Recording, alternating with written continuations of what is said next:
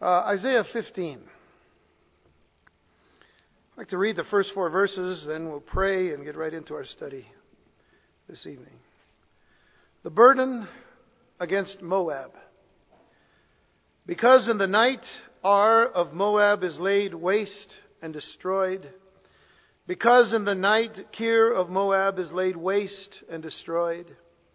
He has gone up to the temple and Dibon, to the high places to weep. Moab will wail over Nebo and over Medeba. In all their heads will be baldness and every beard cut off. In their streets they will clothe themselves with sackcloth. On the tops of their houses and in their streets everyone will wail, weeping bitterly. Heshbon and Elealeh will cry out. Their voice shall be heard as far as Yahaz. Therefore the armed soldiers of Moab will cry out. His life will be burdensome to him. Shall we pray? Father, help us to come to a greater understanding of your word this evening. We pray for the anointing of your Holy Spirit. Grant us, O God, your wisdom and grace. Our desire, Lord, is to grow more and more into the image of Christ. And since we know that our Lord Jesus Christ is on every page of this Bible of ours, of the Word of God, of the Scriptures, we would pray that you will make clear, Lord, His hand in all of that which is taking place. Not only that which has taken place in the past, but that which is to take place in the days to come. Grant us wisdom to understand that we may continue to live and to move and live our lives in such a way that reflects the love of Christ until the day of Christ. In Jesus' name, amen. Back in chapter 13, Isaiah began to prophesy burdens of judgments upon the Gentile nations, beginning with Babylon and Philistia. A new burden begins this 15th chapter, this time aimed at Moab, which is to the southeast of Israel. You can go back to one of your maps in your Bibles, and you'll find either in the times of the kings, however your maps are labeled, and you can see exactly where Israel is, where Jerusalem is. If you look down a little bit southeast of there, you'll find the Dead Sea, and there on the Dead Sea, to the east of the Dead Sea, you'll find Ammon above Moab, and then underneath Moab you'll find Edom. And all of those kind of come into play in this particular prophecy that we're given. Now there seems to be a very different tone in the prophecy of Isaiah toward Moab, different than what we saw toward Babylon and toward Philistia. For the reason that the Moabites were descendants of Abraham's nephew Lot. So you go back all the way to the book of Genesis to see how this all comes about. We know that from Genesis 19, when Lot fled from Sodom, he had only his 2 daughters with him. If you remember Lot's wife, as they were leaving Sodom, they were told not to look back, and she looked back and she turned into a pillar of salt. And I'm always telling you, don't look back at the clock, because if you do, well, you know what happens. But, okay. And tonight that may come into play here, so don't look back. Well, they thought that they were the only humans left after the destruction of Sodom. In other words, they thought they were the only ones alive after the destruction of Sodom. So what they got their father drunk, as you know the story, and both became pregnant by their father. That is, the 2 daughters of Lot.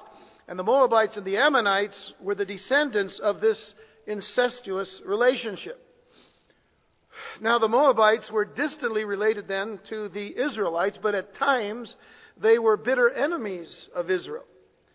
Balak, king of Moab, hired Balaam the prophet in hopes that he would curse Israel. Learned that back in our study of the Old Testament as far as the judges and in the times after the judges. And before the judges, I should say. Eglon, another king of Moab, oppressed Israel in the days of the judges. So it was Balaam, of course, before. It was in the book of Numbers, as a matter of fact. And then Eglon is in the days of the Judges. And it wasn't until the time of Saul and David that Israel established a solid control over Moab, until later kings of Israel lost that firm grip and weren't able to dominate them. Now, they weren't a major country, you know, they weren't a major force or nation. But nonetheless, they lost grip of it, and mostly because the Israelite kings were themselves not looking to God for their strength, not looking to God for their wisdom in those times. But God continued, you see, to have a concern for Moab. You go all the way back to Deuteronomy chapter 2, verse 9, and it says, "Then the Lord said to me, do not harass Moab, nor contend with them in battle, for I will not give you any of their land as a possession, because I have given Ar to the descendants of Lot as a possession." So the very Ar that we mentioned earlier in our reading of verse 1 of chapter 15 of Isaiah is mentioned here, all the way back to the time of Moses, when Moses himself is saying that God had spoken to his heart to not harass Moab and to not take their land. Now it also has to be pointed out that the greatest king of Israel, David, was 1/4 Moabite. And who was that through? It was through his paternal grandmother, Ruth, who was a Moabite. It also helps to know that David, when he was a fugitive from Saul, entrusted his father and his mother to the king of Moab for protection. We see that. We could look at that at another time, but these are the reasons. So I'm mentioning things so that you can see that these are the reasons that there was this great deal of grief and sadness on Isaiah's part as he describes the coming judgment on Moab. So now the Assyrian Empire, as we've been talking about the Assyrian Empire being the ones that were going to come from the east and the northeast and then sweep down across the northern parts of Syria, first of all, going west, going to Syria, and then coming down through the northern kingdom of Israel, and then eventually, not bypassing because they do their damage to Judah, but eventually going from Judah and then on into the other nations, Ammon and Moab and so forth. So they're just preparing to go out and to conquer the known world with their overwhelming cruelty and their seeming invincibility by terrorizing the countries around them. Now, it has been recorded historically that some cities that heard the sound of the approaching Assyrian armies would actually commit mass suicide before the armies would arrive. That's how terrorizing this particular army was. That some cities, not all cities, but a few cities, just realized they're just going to come and plunder us anyway, and they destroy, they kill themselves before the army of the Assyrians would arrive. So that happened, and of course, sometimes we think of Masada, that area down in the south by the Dead Sea, where this was much later on, of course, during the time of the Romans, that people committed suicide rather than have the Romans come and dominate them. But in any event, that took place even in the time of the Assyrians. So others would just give up in the face of such a terrorizing army. Now Isaiah continued to prophesy the judgment of God, which would be coming down on the hard-heartedness and the rebelliousness of people that the Lord actually cared about, but were too stubborn to submit. That wasn't just then. That's now. That the Lord oftentimes has to awaken people. He has to awaken them because of hard-heartedness. I think some of us in this room, we're not out to say, well, this person over here, that person, or even myself, but all of us, at some point in time, we've had a hard heart toward God. We've had some rebelliousness toward God. And God has to awaken us to that so that we can get our focus back upon Him and all, because, He cares about us. Bottom line is, when He chastises us, He does so because He loves us. We learned this in the Old Testament, in the book of Proverbs, and we learned it in the book of Hebrews, as Hebrews was substantiating that particular spiritual aspect of the Lord's love for us, is that the Lord chastens those that He loves. And how interesting that even here, that is extended to Moab. We don't see that. We didn't see that with Babylon. We didn't see that with Philistia. We saw that, or we see that with Moab. Look at again the text that we just read. The burden against Moab, verse 1, because in the night Ar of Moab is laid waste and destroyed. Because in the night Kir of Moab is laid waste and destroyed. He has gone up to the temple and Dibon, to the high places to weep. You might, when you look in your maps, you'll find a place named Dibon. Sometimes it's called Dimon, not demon, but D-I-M-O-N. And there's a play on words there in the Hebrew, but we don't have to go into that. And it has to do, with blood and stuff, and we'll see that later. But it says, to the high places to weep. In other words, the he there, by the way, is really kind of the personification of all of Moab, in the person of Moab, representing all the people. So he has gone up to the temple, to the high places to weep. Anytime you see the word high places, what is that? That's the place where pagan worship took place. That's where gods were worshipped, not the living God, but other gods. So you see that this is something that was having to be dealt with as well. It says, Moab will wail over Nebo and over Medeba. On all their heads will be baldness and every beard cut off. In their streets they will clothe themselves with sackcloth. On the top of their houses and in their streets everyone will wail, weeping bitterly. There wasn't a happy tone at all throughout all of what was taking place. And this is, remember this, we're speaking as if it was past tense. You all see that? Now, this is what you have to understand. This is a prophecy that is about to happen. But they call this the prophetic present. It is just a term to say that oftentimes when you see things mentioned of this nature, where they're talking about it in the past tense, it hasn't yet happened. Isaiah is prophesying.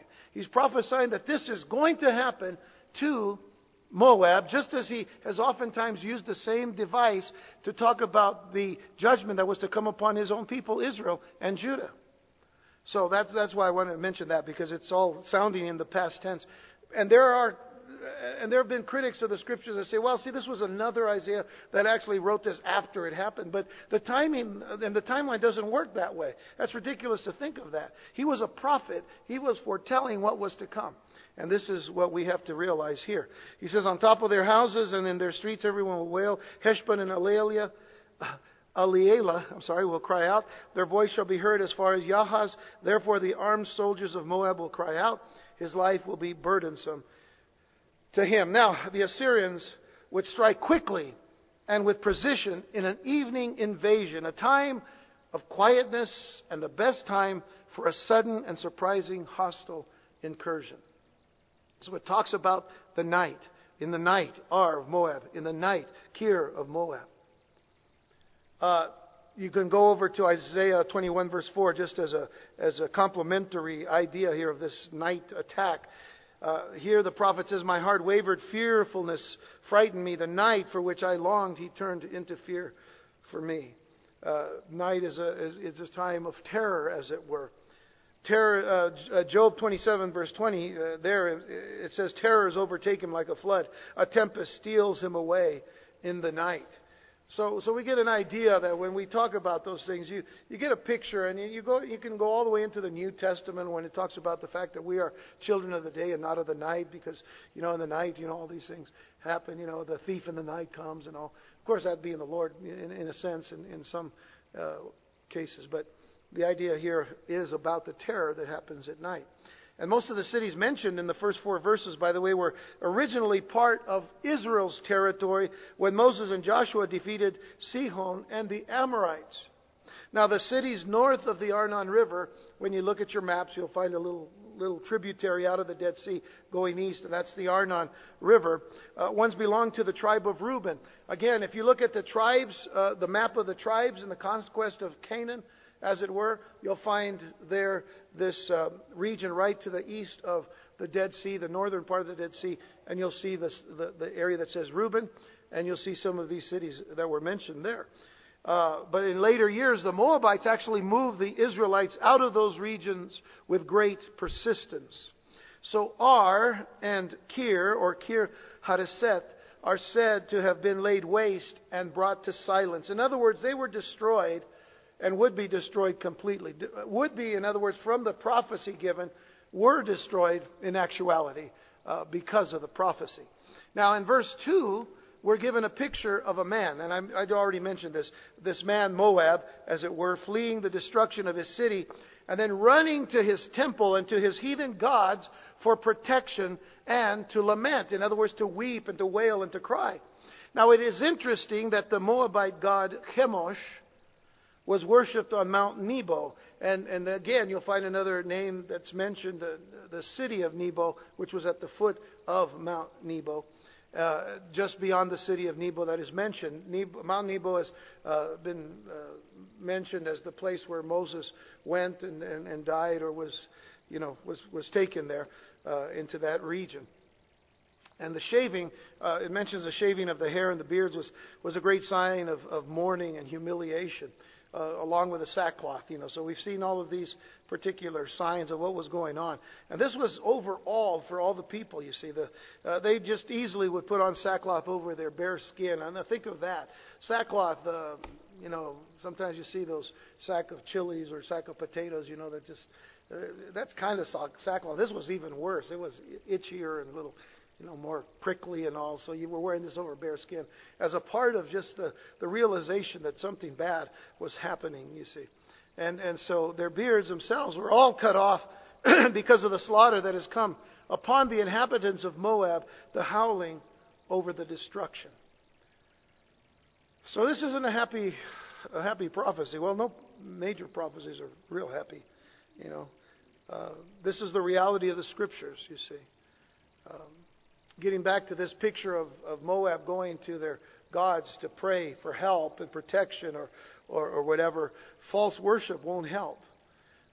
We need to bring that to the forefront here, that false worship won't help us, won't help anyone. I say us, hopefully we're not worshiping falsely, we're worshiping the true God, we're worshiping the living God. So we're okay from that standpoint. But if we're worshiping anybody else other than the God of Abraham, Isaac, and Jacob, if we're worshiping anybody other than the living God, if we're worshiping anybody other than the Godhead, which is the Father, the Son, the Holy Spirit, as one, if we're worshiping any other gods, then we have to come to the realization that worshiping those false gods just won't help. Because you can chant, you can weep, you can sacrifice as much as they want. I mean, they did that. They were crying out, yelling, screaming. Sometimes, it brings to mind, the prophets of Baal that, Elijah had to deal with there on Mount Carmel. And they were yelling and screaming and cutting themselves. And Elijah's looking at them like, hey, is your God deaf or what? Because they would just yell and scream and all. But Chemosh wouldn't help them. And when you look into the gods that were worshipped in that region, Chemosh, kind of coincides with Molech, and you think of the babies that were offered in sacrifices. It was an awful thing. So they were doing all of these things to try to get their God's attention, but false worship doesn't help, folks. You have to come to the true and living God. You have to come to the true and living God through Jesus Christ, who is God in the flesh. So they were seeking the wrong God. The weeping, as seen in verse 4, would really be an intense weeping. I mean, from listen to this, from Heshbon to Yahaz is about 15 miles. So when trying to measure out this whole thing, and you're thinking that they wailed and to the point that everybody could hear that this was going on, that's pretty loud, 15 miles. And the army was weeping. The army was weeping because they wouldn't be able to stop the invasion. I'm talking about the Moabite army. They were weeping. They couldn't do anything about this invasion of the Assyrians. And Jeremiah gives us the reason for this judgment. Turn to Jeremiah chapter 48. As a matter of fact, when you get an opportunity, read Jeremiah 48, the whole chapter. It's a long one, and it also deals with the burden or the prophecy against Moab. And understand this: Isaiah wrote anywhere from about 80 years before Jeremiah came into play as a prophet, you see. So, Isaiah had these prophecies about Moab. Jeremiah also mentions it as well later on. Jeremiah 48 verse 11 says, Moab has been at ease from his youth. This is very important. Notice the language. Moab has been at ease from his youth. He has settled on his dregs. You know what dregs are? Dregs. Well, today we don't look in terms of in those days. You know, they drank wine. That's they made their own wine, and the dregs were actually the refuse of the wine that would settle at the bottom of the bottles. You know, nobody wanted that. You know, you just wanted the stuff that was at the top. And for us today, you know, it's when we think of dregs, we think of coffee dregs. You know, isn't that wonderful? And you don't have a good filter on your coffee pot, and then you go like this. You got all black kind of stuff. You know, those are the dregs. You know, I used to teach at a school about 25 years ago, a long time ago. But I used to teach at a school, and they actually had a sign right over the water fountain, and you know, the sign would say, "Teachers, please do not empty your dregs in the water fountain." You know, and you could see all this black stuff there. And I said, nobody looks at these signs. They're teachers. I mean, you know, teachers don't pay attention. Designs? Well, they should have. It was ugly. Okay. Anyway, so it says he has settled on his dregs. He's settled on this, you know, refuse, this stuff at the bottom that's no good. I mean, you don't want that stuff. And has not been emptied or poured out from vessel to vessel, nor has he gone into captivity. Therefore, his taste remained in him, and his scent has not changed. Therefore, behold, the days are coming, says the Lord, that I shall send him wine workers who will tip him over and empty his vessels and break the bottles. Kind of figurative language here. This is the danger of being at ease and settling for the dregs. Being at ease, not settling for the good things that God has promised to give us, the good things that God has already provided for us. And then standing up and not only giving thanks for those things, but actually living out our lives in thanksgiving, pouring ourselves out unto God for the great things that He's done for us. Not for salvation.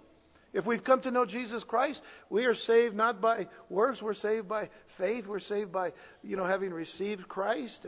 And now the works will blossom out of that. But the fact of the matter is, some people just think that they just can be at ease. They settle for the dregs. They're never poured out from vessel to vessel. And in effect, they have never been refined. They're not growing in the love of Christ. They're not growing in the love of God's Word. They're not growing in maturity. When trials and troubles happen, oh man, they freak out and they're looking for answers everywhere. But you know what? If you're strong in God, if you have poured yourself out unto the Lord, I mean, the fact of the matter is, God will refine you. You know, He wants to refine us. There's a purity that comes to us when we're refined in the fire of God's love, in the fire of God's discipline, in the fire. You know, we talked about that discipline, that He only disciplines those that He loves. And so there's this beauty that comes out of that. You know, you take ore, you know, and rock and stuff, and you melt that down, and you know, the ones that are looking for gold or silver or whatever, they melt all this stuff down, and all the ugly stuff, you know, will rise, and then you just scoop that all up, and what's left is the pure gold or the pure silver. And this is an aspect of brokenness. We talked about brokenness this last weekend, being poured out for the sake of refining, that we may not be considered stagnant in our faith.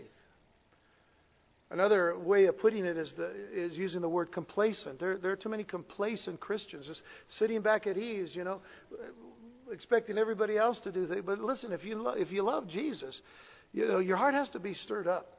And you know, you could take the person of Timothy, for example. Timothy was a person that was stirred up for the Lord when he started as a young man. And Paul used Timothy to actually start a church in Ephesus and become the pastor of that church.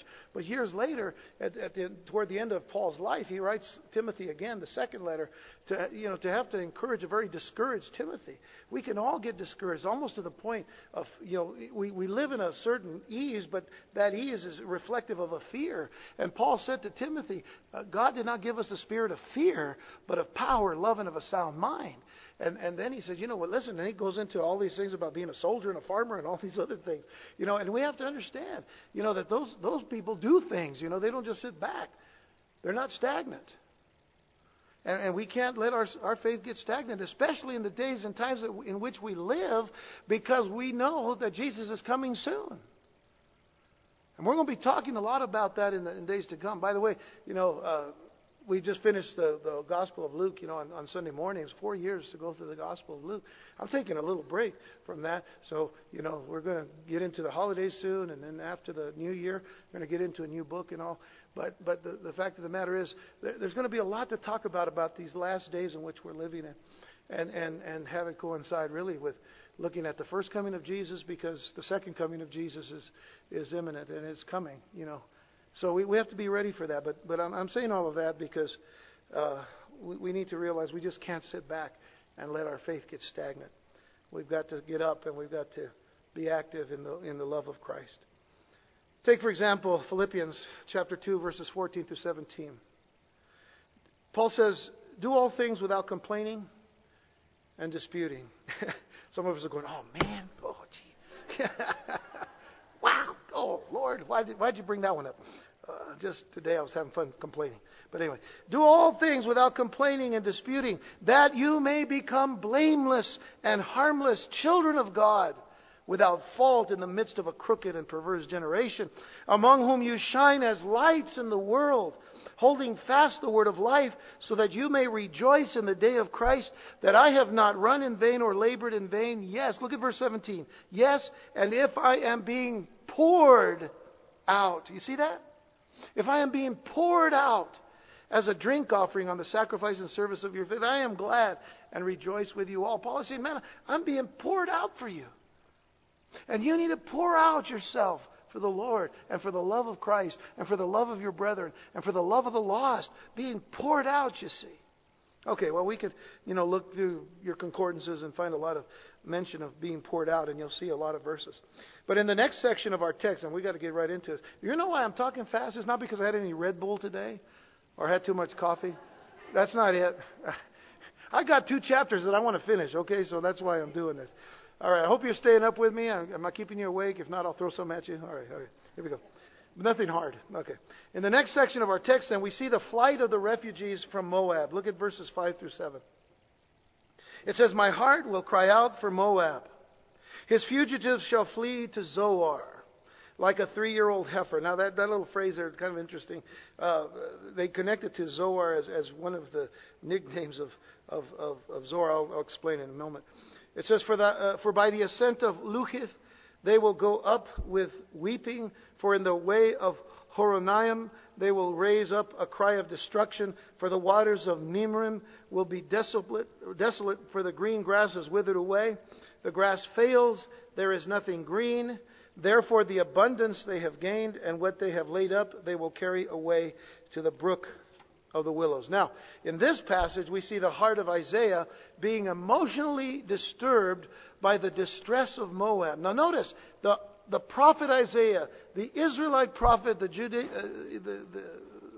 Jewish prophet Isaiah, being emotionally disturbed by the distress of Moab as these refugees flee from the invading Assyrians, heading south into Edom. And Zoar being a major city of Edom, and Zoar is connected to Edom. So if you see Edom, Zoar you think of, and Zoar, Edom. But this is an interesting connection. And remember I said Edom is south of Moab. So everything is moving south. Why? Because the Assyrians are coming from the north.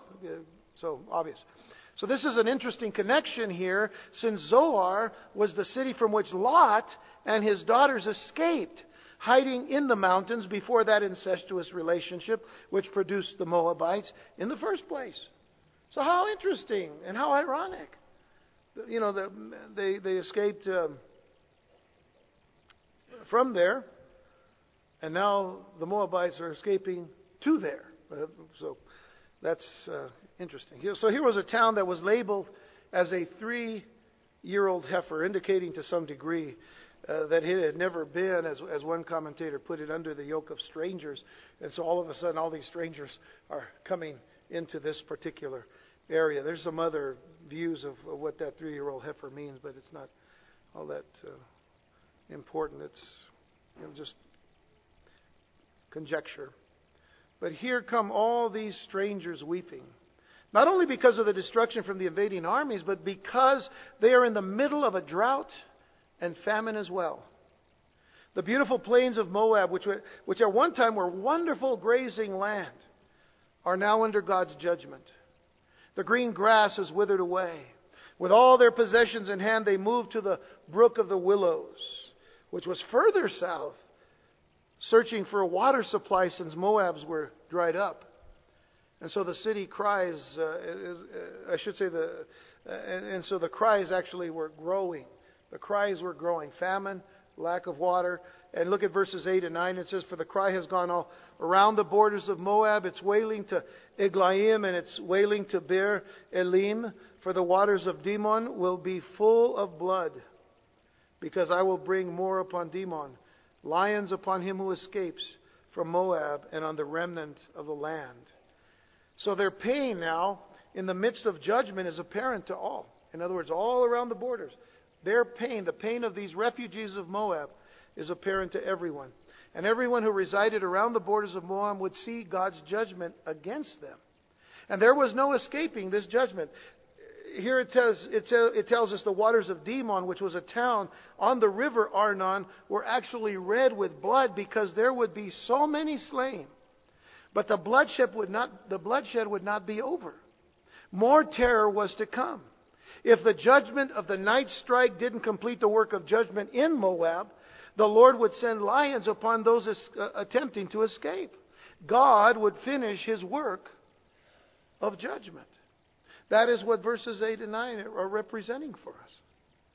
But before we go on, we need to look once again at the heart of the prophet Isaiah, who said, my heart will cry out for for Moab.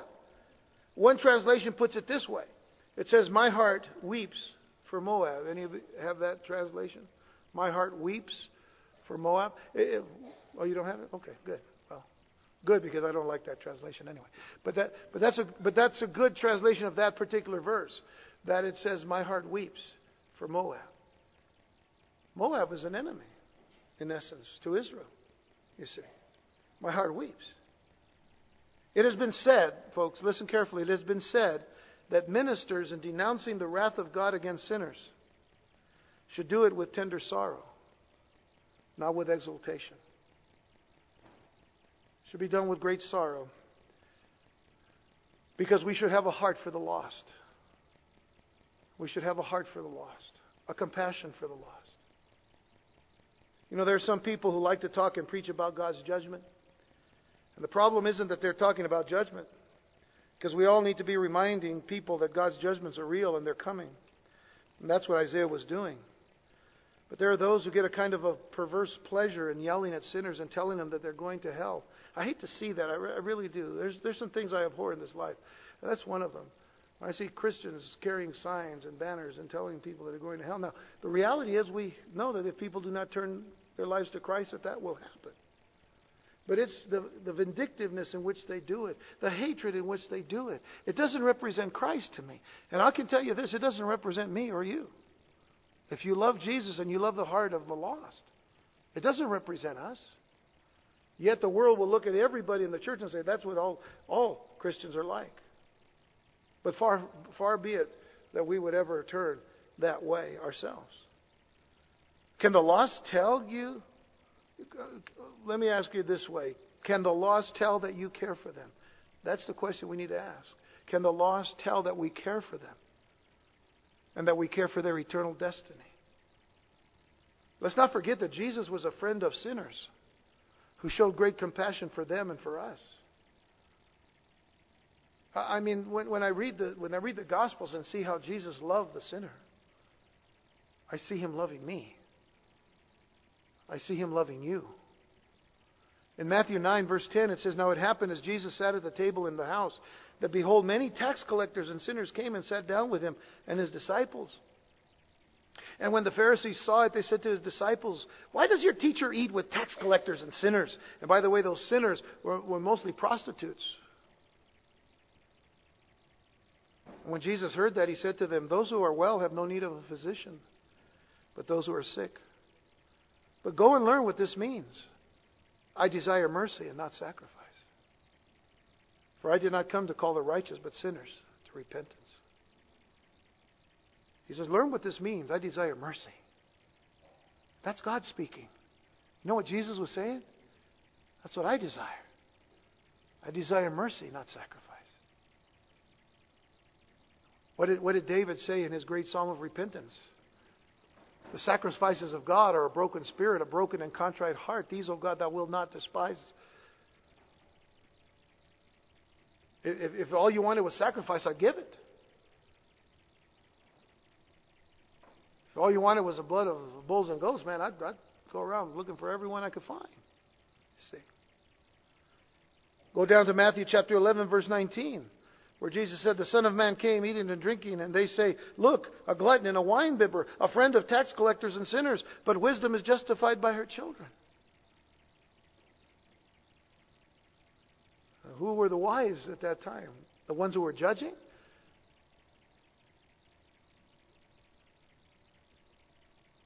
Or the ones who would look to Christ as their only hope? So you see, Isaiah crying out, weeping for Moab. It's quite significant here. In the next chapter, counsel is now given to Moab to seek protection from Israel. We made it to chapter 16, by the way. And I don't have a whole lot of time, so I might even get faster. No, I'm just kidding. Isaiah 16 now. They're given counsel to seek protection from Israel. It says, send the lamb to the ruler of the land, from Selah to the wilderness, to the mountain of the daughter of Zion. For it shall be as a wandering bird thrown out of the nest. So shall be the daughters of Moab at the fords of the Arnon. Take counsel, execute judgment. Make your shadow like the night in the middle of the day. Hide the outcast. Do not betray him who escapes. Let my outcast dwell with you, O Moab. Be a shelter to them from the face of the spoiler. For the extortioner is at an end. Devastation ceases. The oppressors are consumed out of the land. In mercy the throne will be established, and one will sit on it in truth, in the tabernacle of David, judging and seeking justice and hastening righteousness. Now let's make some sense out of this. In the midst of the devastation coming on Moab, protection was to be found in Judah. Protection was to be found in Israel, in particular in Judah, more particularly in Jerusalem, in Zion. Now, that speaks volumes to what Israel was called to be. Israel, in Scripture, was called to be a light to the nations. So remember that.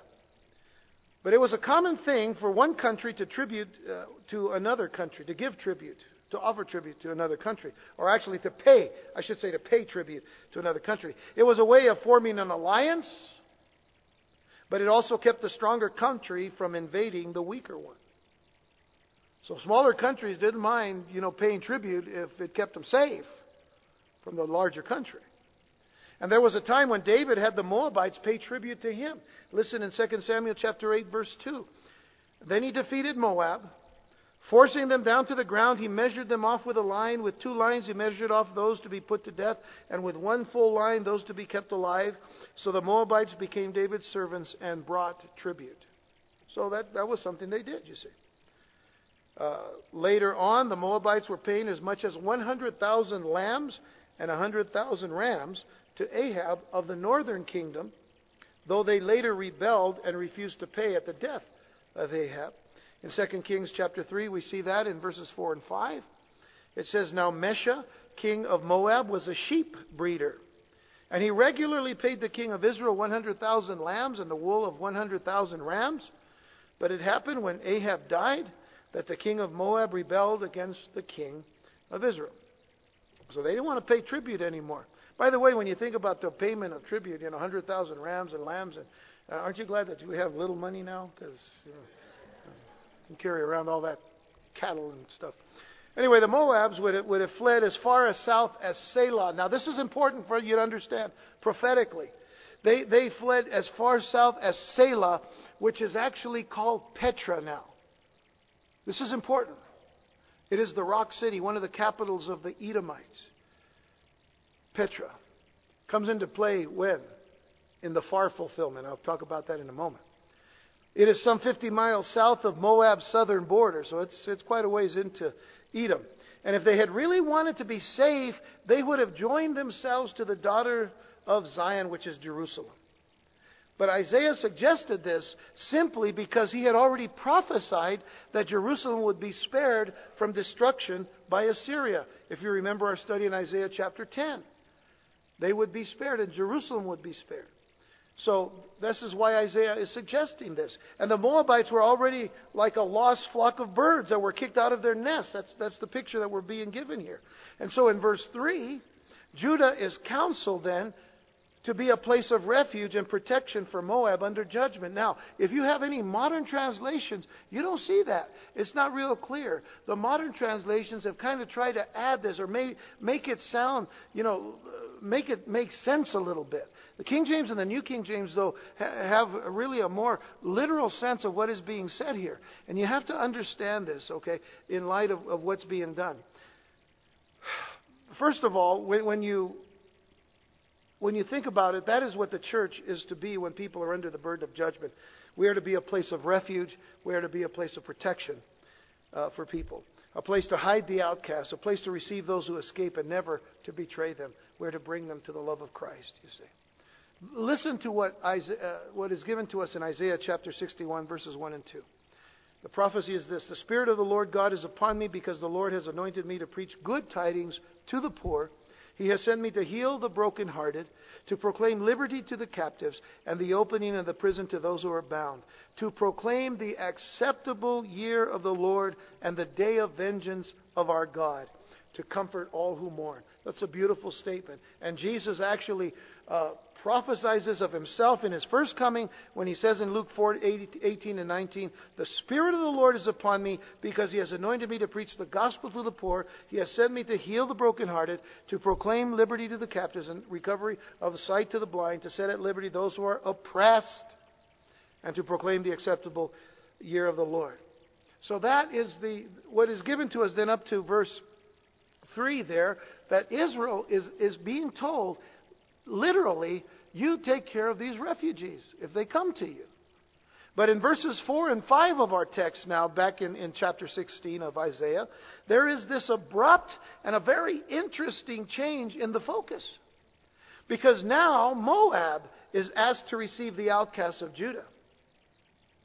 This is what's happening here. See, somehow, the modern translators are saying, well, we have to make this sound right, because it doesn't sound right. In one sense, it sounds like Israel's being told to take care of them, but now Moab is being told to take care of Israel. Well, listen, pay attention. Moab is asked to receive the outcasts of Judah. Like I said, these modern translations would have Moab calling out to Jerusalem in verse 3 to help shelter some of the Moabite refugees. But this brings us back to the understanding of near fulfillment and far fulfillment. Verse 3 is the near fulfillment, and verses 4 and 5 indicate a far fulfillment.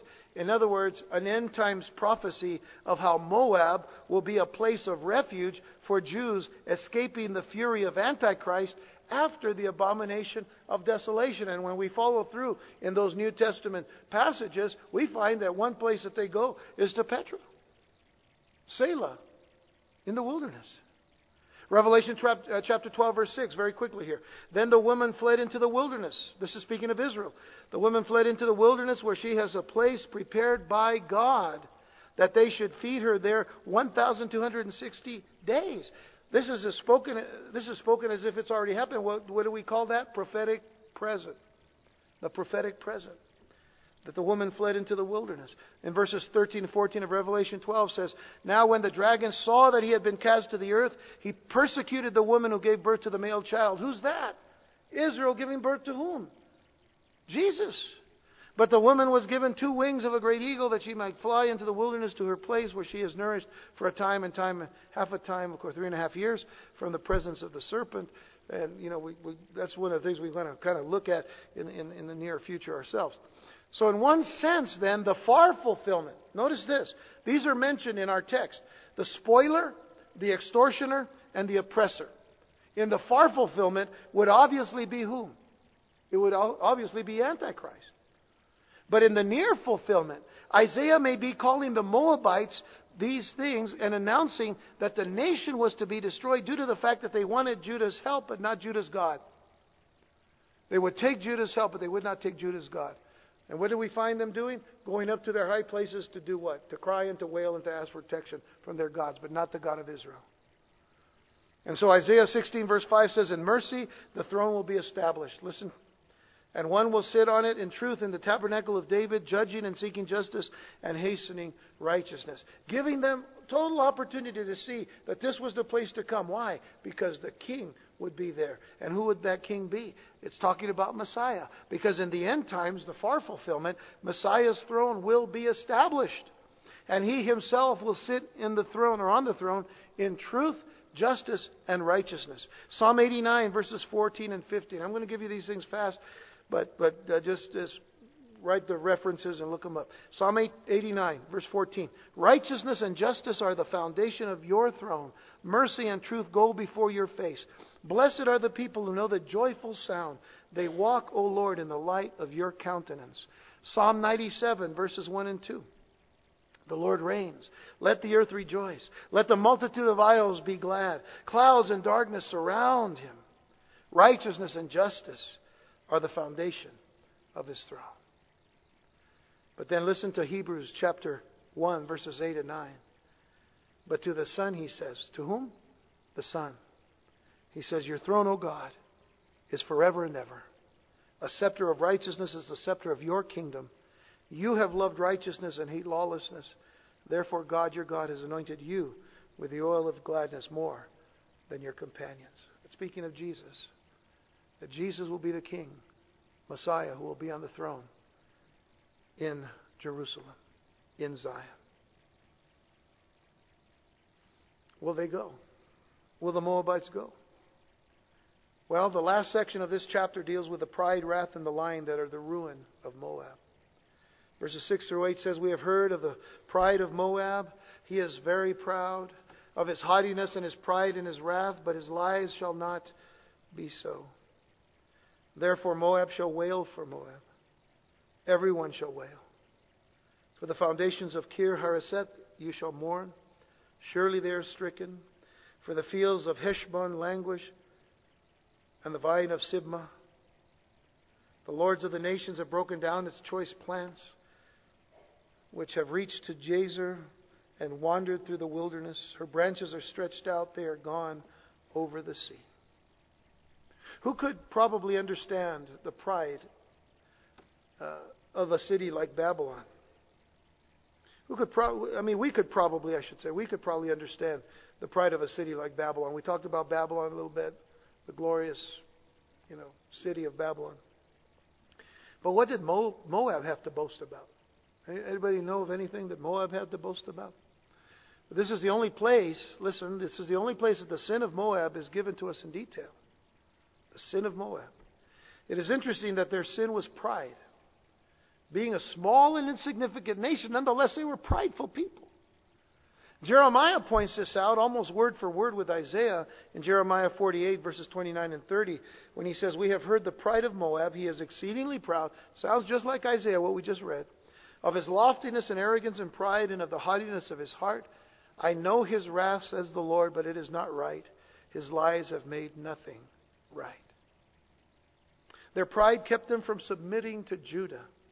And this would eventually lead to their defeat.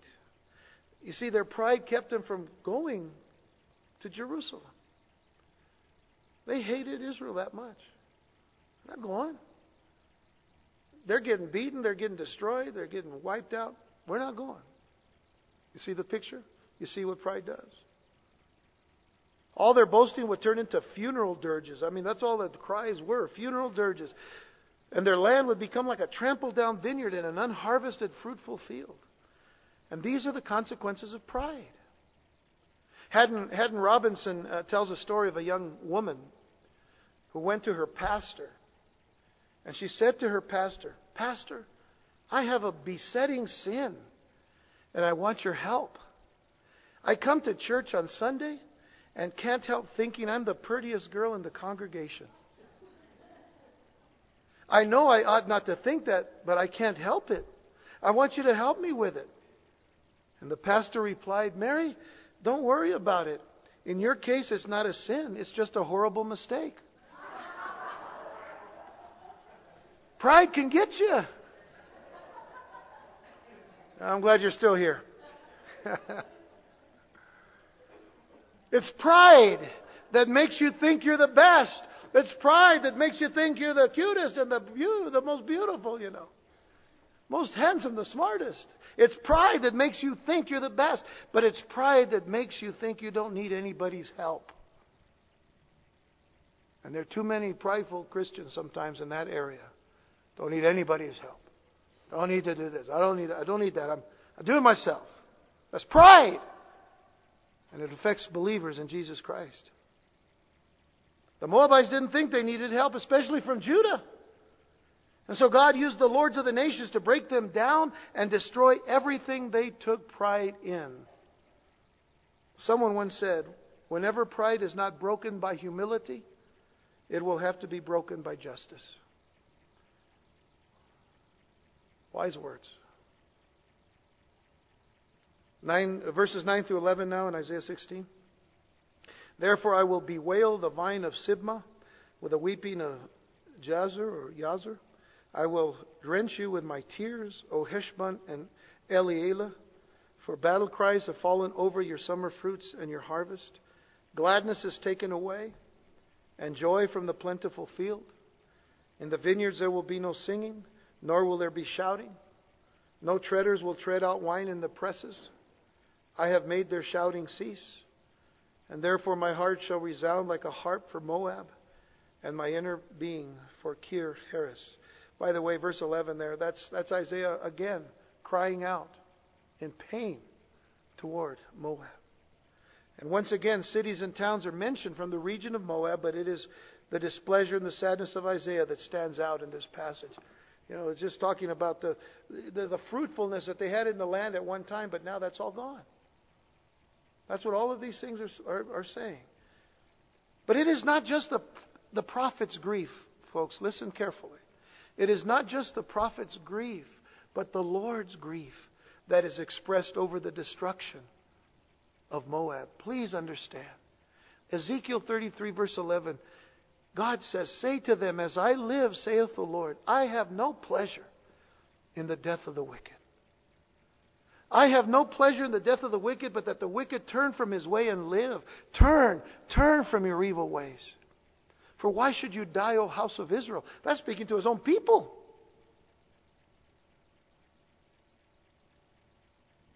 But it's speaking also to anyone who has turned their face from the God that created them.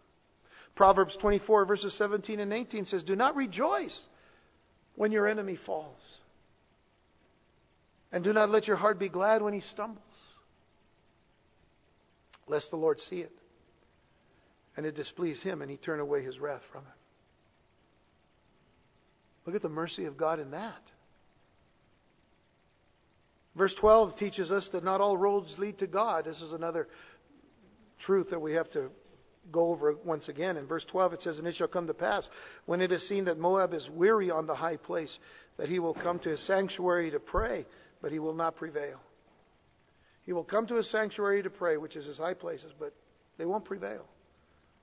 It's useless, worthless. Lastly, a prophetic timetable is given for us in 13 and 14. This is the word. This is the word which the Lord has spoken concerning Moab since that time.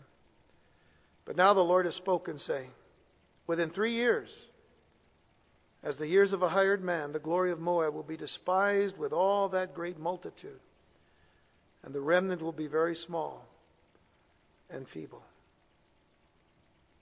Now the judgment that will come in that time will humble Moab. And being that it is nearly impossible to verify the time frame in accordance with a date, the prophecy is used to inform that the judgment was coming real soon. Could have happened during the time of Hezekiah. Some people believe that's when it happened, and all. But measuring those 3 years, as it were, is very hard as far as the time frame is concerned. We can trust it because it's God's word, and we can know that. But it would only allow a remnant to survive, and this is what we need to see here at the end. It would only allow a remnant to survive, but by Jeremiah's time, which is Jeremiah 48, as I asked you to read that, the Moabites would be back to full strength. and fully back to their wicked ways, again ready for judgment. And then, of course, the prophecy of judgment will come fully to pass in the near fulfillment. But do not disregard the far fulfillment which is yet to come. And the very fact that Petra and Selah, even though that is in the region of Edom or near to Edom, this is where they have gone. This is where they're going. This is all significant in God's plan. So the prophecies do end up lining themselves up as God has purposed in His heart for them to do. But then again, God knows. God knows the beginning from the end. And where there is God's sovereignty, there is also man's responsibility. Our responsibility to look to Christ. Our responsibility to look to the Lord. To look to His truth. To trust the Lord with all of our heart. And not to lean upon our own understanding. To just establish ourselves in the love and the grace and the mercy and the truth of the Lord. So that the Lord Himself will establish us in Him. Well, as strange as it is, we did 2 chapters tonight. Let's pray.